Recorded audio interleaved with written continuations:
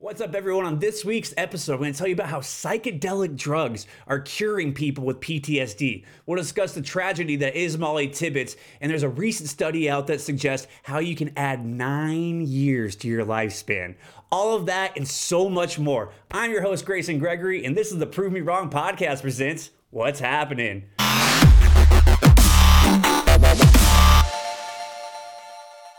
So to get things started, if you aren't aware, we're currently in the midst of what researchers are deeming a psychedelic renaissance.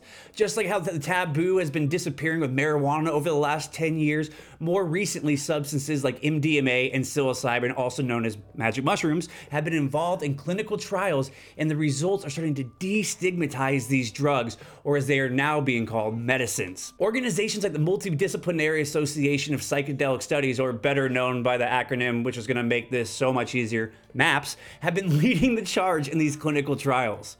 From Reason.com, MDMA, which was banned in the DEA starting in 1985, could be available by prescription as soon as 2021. The rehabilitation use of MDMA, or also known as ecstasy or Molly, which you've probably heard on the streets, is curing veterans with PTSD. I'll say that again. It is curing veterans with PTSD. The trial, which has been sponsored by MAPS, has involved 22 military veterans, 3 firefighters, and 1 police officer, all who have been diagnosed with chronic PTSD resulting from traumatic experience during their service. The researchers, led by Charleston, South Carolina psychiatrist Michael Mithoefer, randomly assigned the participants to receive either 30, 75, or 125 milligrams of MDMA in conjunction with 2 psychotherapy sessions separated by about a month in between. The lowest dose, just being the 30 milligrams, served as what they call an active placebo. Neither the researchers nor the subjects knew who was receiving which amount. And oh, wouldn't you know it, the results were striking. Average scores of the Clinical Administration of PTSD scale, also known as CAPS, which indicates symptom severity, fell by 71% in the medium dose group and 49% in the high dose group. You would think the high dose would have better results, but that's just the way this test ended up panning out, compared to just 13% in the low dose group. But here's where it gets interesting. 68% of the medium and high dose subjects no longer met the diagnostic criteria for having PTSD. I will say that once more. The medium and high dose subjects no longer met the criteria of having PTSD. When the people in the control group were given the opportunity to use higher doses of MDMA, they saw additional progress. 1 year after the MDMA sessions, the mean score of their CAP score for all subjects was 39, down from 87 at the beginning of the study. The cutoff for PTSD diagnosis is 50. So what does all that means? That means every one of the subjects was now no longer considered to have PTSD. When do you ever hear that happen with Xanax or any of these other pharmaceutical drugs? But this is starting to become a reality with these psychedelic substances, and the science is backing it up. Furthermore, the FDA has approved the use of psychedelic ingredient in magic mushrooms for a drug trial resistant depression program. The agency has given the green light to Compass Pathways, a life sciences firm, to perform clinical trials using psilocybin, which is the active ingredient in magic mushrooms. According to a statement by Compass Pathways, 216 patients will be treated with resistant depression, will take part in the phase 2 trials across 12 to 15 research sites in North America and in Europe. The UK trials are slated to start this month.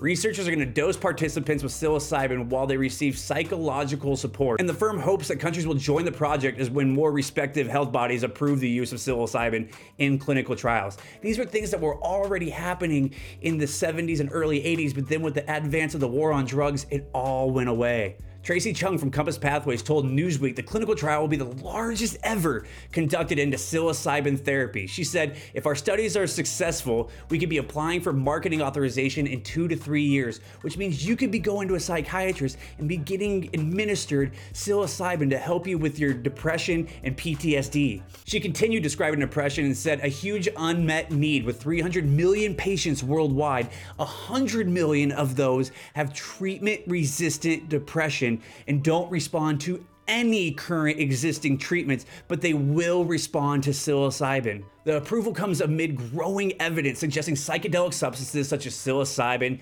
LSD, MDMA, ayahuasca, ibogaine could be used to treat mental illness such as depression, anxiety, and as we've already mentioned, PTSD. But why tell you about the results in the therapy when I can show you? So check out this short clip from the CBS's The Doctors. We're back with Rachel, who was treated with MDMA for her post-traumatic stress disorder, and psychiatrist Dr. Julie Holland, editor of Ecstasy, The Complete Guide, who is joining us via Polycom.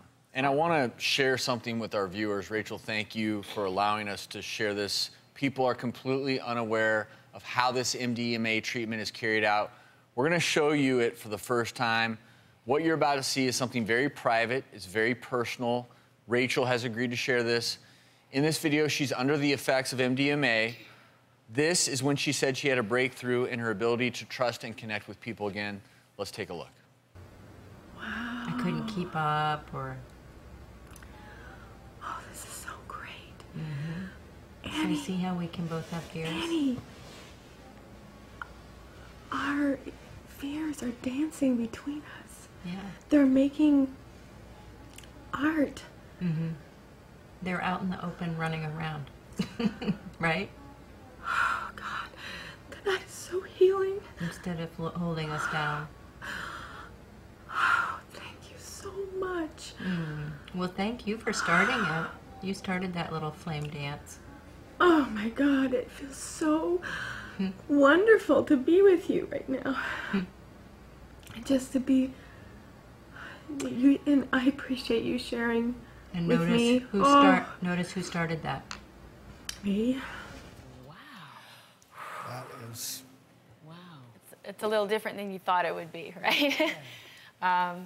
No, it's not a party, it's hard work. But the medicine makes it so much easier, like Dr. Holland was saying. But watch it and think, you felt so good, it was so magical. Does that then create this desire to call her, be like, do you have any more? Can I do this again? I mean... I've never done recreational drugs, and I never had a desire to. So that makes me, you know, I'm not at risk anyway. But, to my knowledge, the people coming out of the study have no need to go back. You get the value, and it lasts. Wow, will you ever have to go through this again, or does this usually last forever?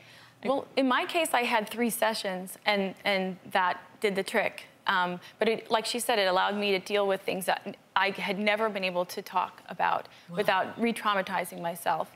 And then confront, almost do like brain surgery on myself, like you were saying, rewire my own brain so that it filed the memories instead of relive the memories over and over and over again. And when I heard about your story and this use of MDMA in particular, of course, you're a little bit reticent, okay, because you do not want to talk about something that is known as a party drug and give people license to use it. But I want to make it very clear that this is done in a clinical setting.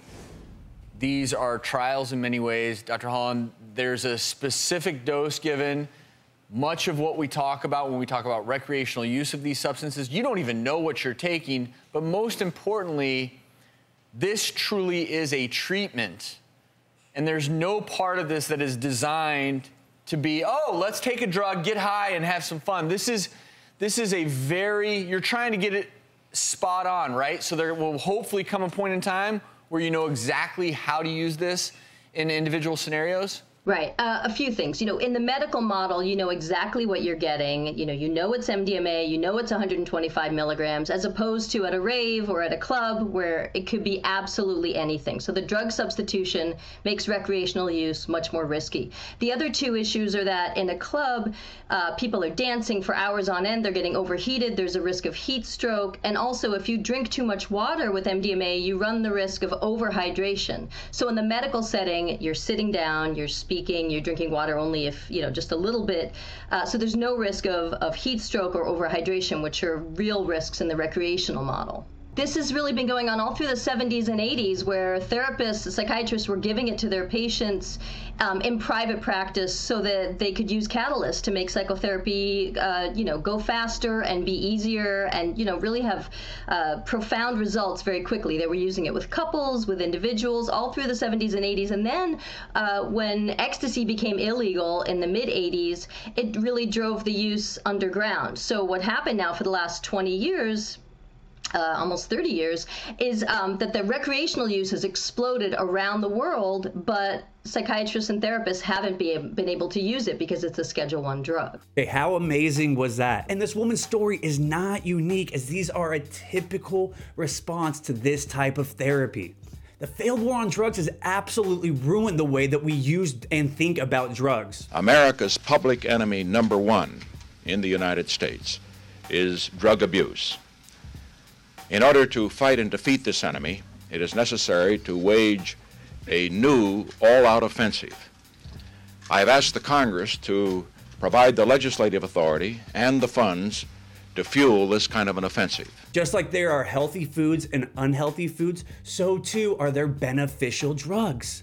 I get if you've never taken a psychedelic before and that you'd be hesitant to take it alone and be able to wrap your head around the benefits of it. And people have been conditioned to hear about the bad trip, especially with substances like LSD and psilocybin. However, in a clinical setting, the bad trip never happens. Yes, on psychedelics, I've experienced challenging moments, but I've never had a bad trip. One of the biggest things that can happen while on mushrooms, that you'll be faced with, these moments that you've been neglecting. It's kind of like that thing in the back of your closet you're supposed to clean out. However, how you choose to handle those thoughts will greatly affect the outcome. One of the recurring feelings I've had on psychedelics is an overwhelming feeling of I'm loved, that I am the exact spot that I'm supposed to be in life, and that those worrying is all an illusion, and that everything is gonna be all right. Don't worry about a thing, 'cause every little thing gonna be all right. And not do I just feel those things in the moment, it's a lasting effect. Like whenever I get sad or depressed, I can recall those moments and it brings me peace. We're going through a revolution. The things that we thought we knew, we're learning all again. And psychedelics are leading the charge. With so many vets coming back and you hear about the trauma in the VA and 22 veterans are committing suicide every day, there's finally going to be a cure to get all these people help that they need. Let this sink in. Here are just the facts. 1 dose of psilocybin in a clinical setting, 1 dose has cured depression in 80% of the patients studied. I will say that again. 1 dose has cured depression in 80% of the patients studied. MDMA-assisted psychotherapy has been able to reduce PTSD under the clinical threshold for 2 out of every 3 patients, and it continued to reduce in the years to come after just 3 sessions. Again, these things aren't masking the problem, they're helping people get through it. Now you're probably asking yourself, but Grayson, there has to be side effects, right? Yeah, there are, like euphoria, empathy, having a deepening connections with loved ones, things like that. I love you, man. I love you too, bud. I love you, dude. I love you, bro Montana. I love you, Holmes. I love you, Broseph Goebbels. I love you, Machacha. I love you, Tico Brohe. Okay. We've all seen those commercials on TV that talks about the side effects of some of these depression drugs, and one of the side effects is usually suicidal thoughts. That problem is null and void when we're talking about psychedelics in a clinical setting. We're in the midst of a psychedelic revolution. There's actual hope on the horizon for those that have been suffering. So if you want to find out more, you want to make sure I'm not full of shit, go check out maps.org and find out some of this information for yourself. I was saying, drugs are bad. You shouldn't do drugs. If you do them, you're bad. Because drugs are bad, okay? It's a bad thing to do drugs, so don't be bad by doing drugs, okay? That'd be bad. Drugs are bad. Okay? But now we're gonna have to pivot real quick to just a little bit more troubling news. So one of the stories that's been dominating the news cycle in the last couple of weeks has been the murder of Molly Tibbetts. If you haven't heard about Molly yet, Molly was a 20-year-old student at the University of Iowa who was brutally murdered this summer at the hands of an illegal immigrant. The killing of Molly, who went missing on July 18th, but body was found just last week, is an unspeakable fucking tragedy. Her killer should be prosecuted and punished to the fullest extent of the law. However, the last week since finding out about who the killer was, Republicans and Donald Trump have pounced on the fact that he was here illegally and has used it as one of those moments. See? That's why we need to build a wall. This would never happen if we had a wall. To which I say, maybe. Look, I may be a hippie, but I think of myself as a rational hippie, and I understand that there are bad people in the world and we should be able to vet those people coming into our country. But to claim that if we had a wall that this would never have happened, I mean, never? It's a little asinine if you ask me. It's like thinking the war on drugs would save people from doing drugs. Here's Trump talking about it just last week. Just this week we learned that Iowa authorities have changed an illegal alien in the murder of, and they charged an illegal alien in the murder of a college student, Molly Tibbetts. And you know, the amazing thing is that everybody was talking about Molly. Beautiful, wonderful, incredible person. Everybody loved her. Everybody that met her loved her. And the father was saying, she's coming back, she's coming back. And I was watching and I was saying, maybe he's right. And this went on for a long time. When they found out that it was this horrible, illegal immigrant that viciously killed her, all of a sudden that story went down. They didn't want to cover it the way it should have been covered. But what happened to Molly was a disgrace, and our hearts go out. We mourn for Molly's family. In recent weeks, an elderly homeless woman in New York was allegedly beaten to death by a twice-deported illegal alien that was not supposed to be in this country. In the sanctuary city of Philadelphia, I went to school in Philadelphia, local officials released a previously deported illegal alien back onto the streets. After his release, the illegal alien raped a very young child. I won't even tell you how old this child was. Democrat immigration policies are destroying innocent lives and spilling very innocent blood.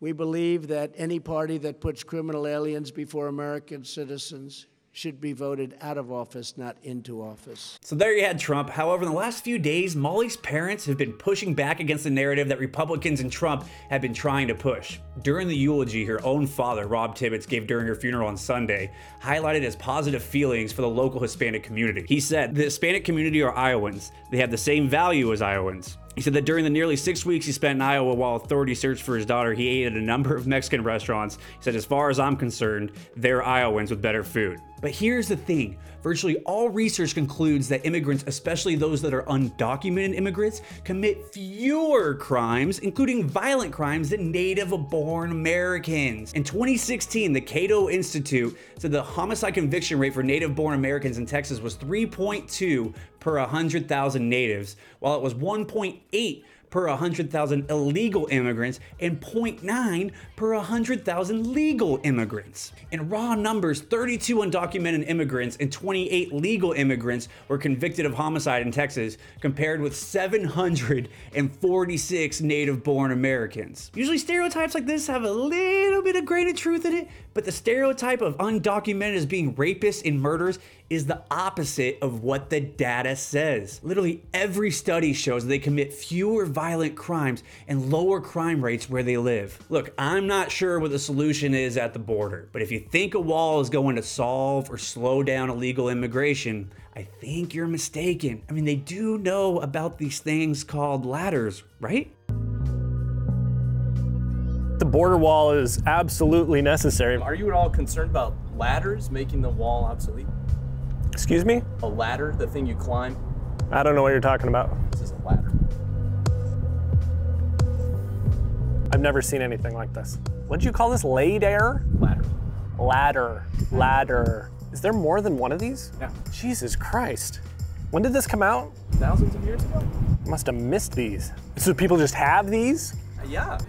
F off. I mean, if you start leaning these up against walls, people are just gonna climb right over. A wall is no match for anything like this. They don't have these in Mexico. Most of the ladders are manufactured in Mexico. A Mexican can own a ladder? Might as well put a tunnel from Guadalajara, Mexico to Tulsa, Oklahoma. All I need is a ladder. Jesus. Trump didn't know about this or else he would have told us. I think he might have known. God damn it. My father-in-law was right.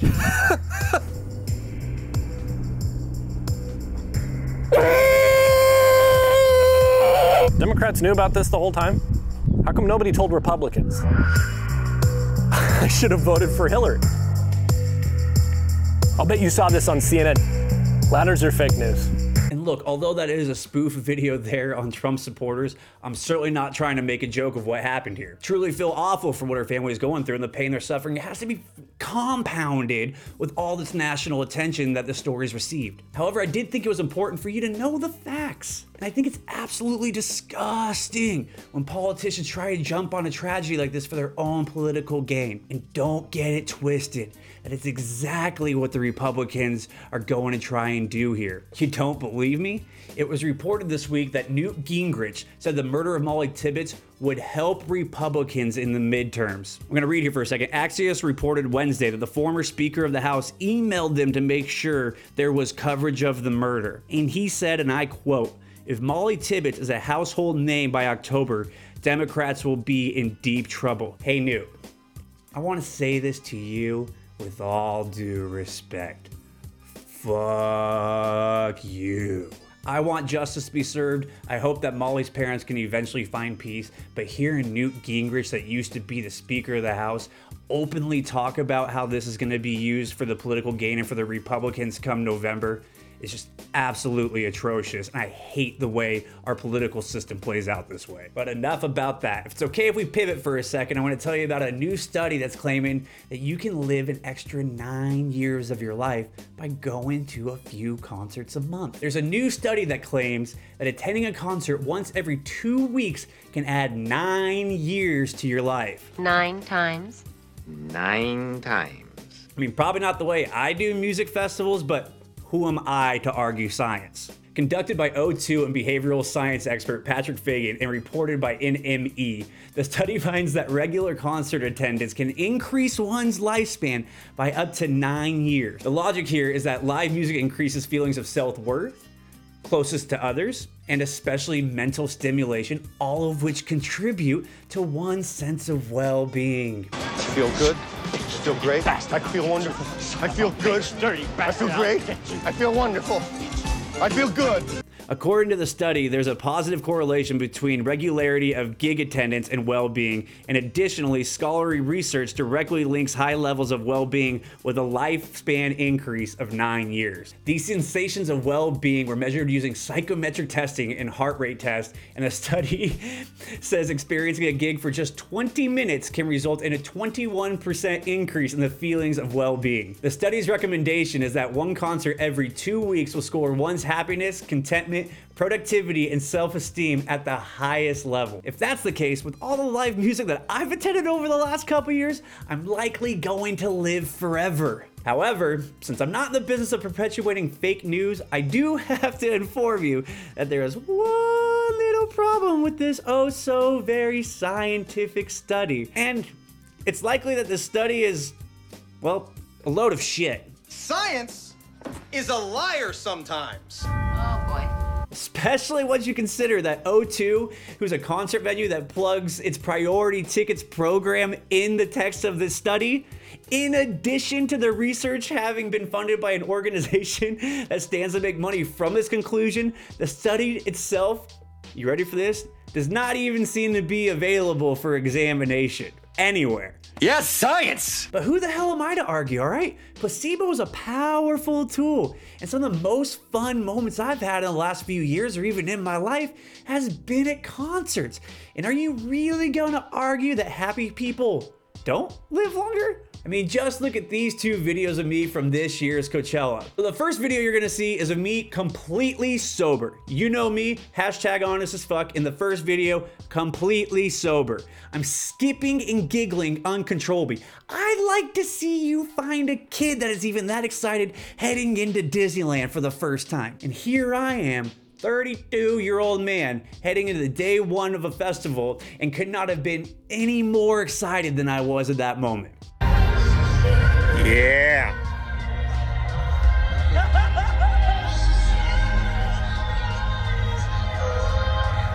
You see? Life is fucking tough, man, but I absolutely love my life, and I've met some amazing people going to all these shows. And if you know anyone that's been enjoying life more than me, I'd like to meet that person. There was probably like a no joke 10-year gap when I didn't attend a single concert or show, and I bet in the last 18 months I've seen collectively 30x? And going to live events again has brought me so much happiness, it's hard to even put in words.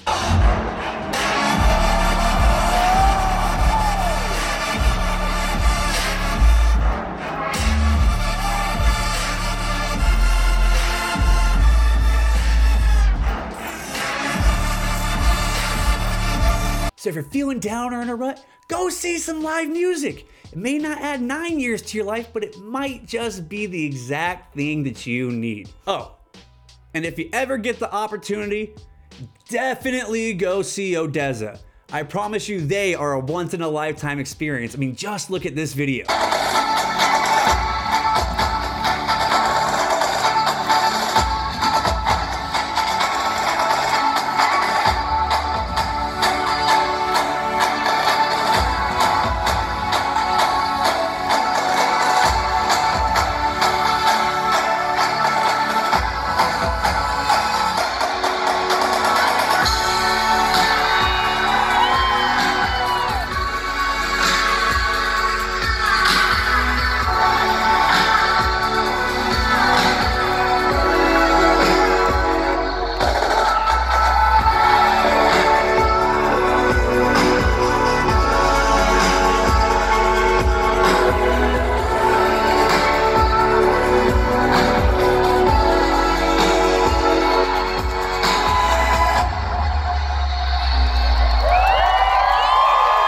Coachella, it's good to be back. It is a dream to be standing up here right now.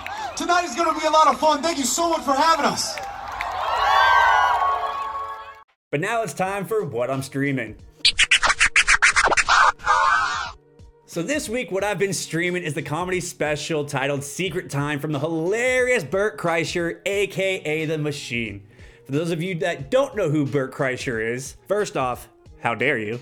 Second, one of the funniest men on the planet. In '97, he was featured in the Rolling Stone magazine while attending FSU. The magazine named Kreischer the top partier in the #1 party school in the country. And whether you know it or not, you probably already know his story because Oliver Stone took the rights from that article and then made it into the movie that you probably know, Van Wilder. Also, if you've never heard his Machine story, stop what you're doing right now. Go search it on YouTube. Look up Bert Kreischer The Machine, as it may very well be the greatest story ever told. But here's the trailer for Bert Kreischer's Secret Time.